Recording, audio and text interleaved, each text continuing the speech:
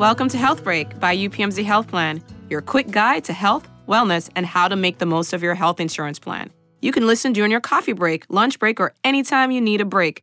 I'm your host, Dr. Camille Clark-Smith. I help to oversee the quality of the plans we offer at UPMC Health Plan. And I'm your co-host, Alex Trainer. I'm a senior health coach who works with our members on healthy lifestyle habits and goals. This is your Health Break.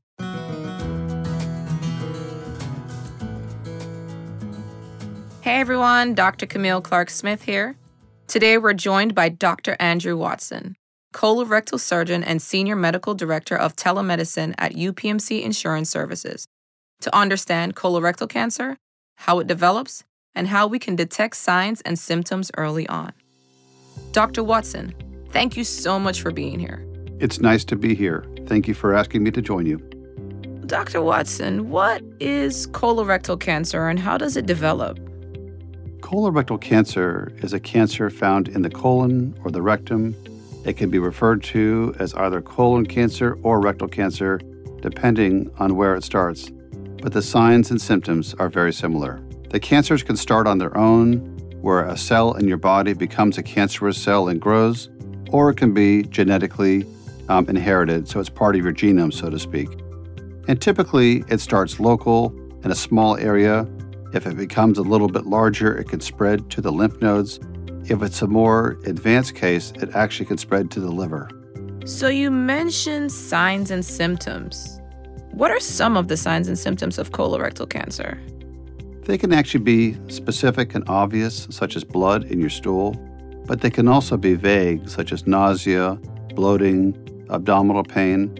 It's not to say that every time you have any of these symptoms, you definitely have colorectal cancer, but they're more indicators and something you want to follow up with using your physician or a specialist.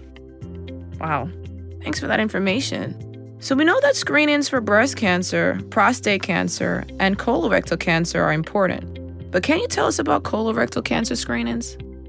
Colorectal cancer screening is as critical as the others that you mentioned. It's so important. Knowing your family's health and wellness is part of it, making sure there aren't other cancers that actually come along with colon cancer. You can check for blood in the stool.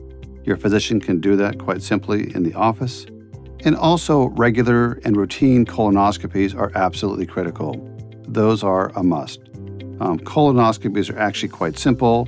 The bowel prep has become a lot less uncomfortable, so to speak, and the procedure is quite simple. And one of the good things about a routine colonoscopy is you can have very early detection of colorectal cancer and at times even remove it without needing anything more invasive. So colonoscopies are so important and actually quite easy to do. Wow, prevention is key, huh?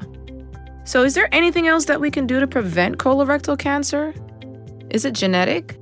Prevention is really about being aware of colorectal cancer and making sure you just take care of yourself, have a healthy lifestyle, and also look for some of the signs and symptoms we talked about earlier.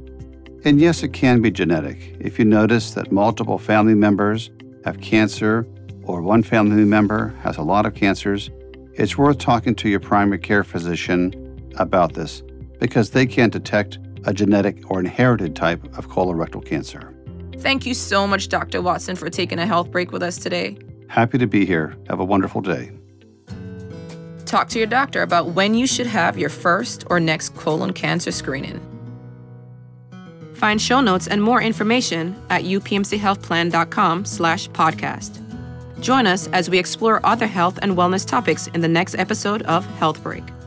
This podcast is for informational and educational purposes. It is not medical care or advice. Individuals in need of medical care should consult their personal care provider.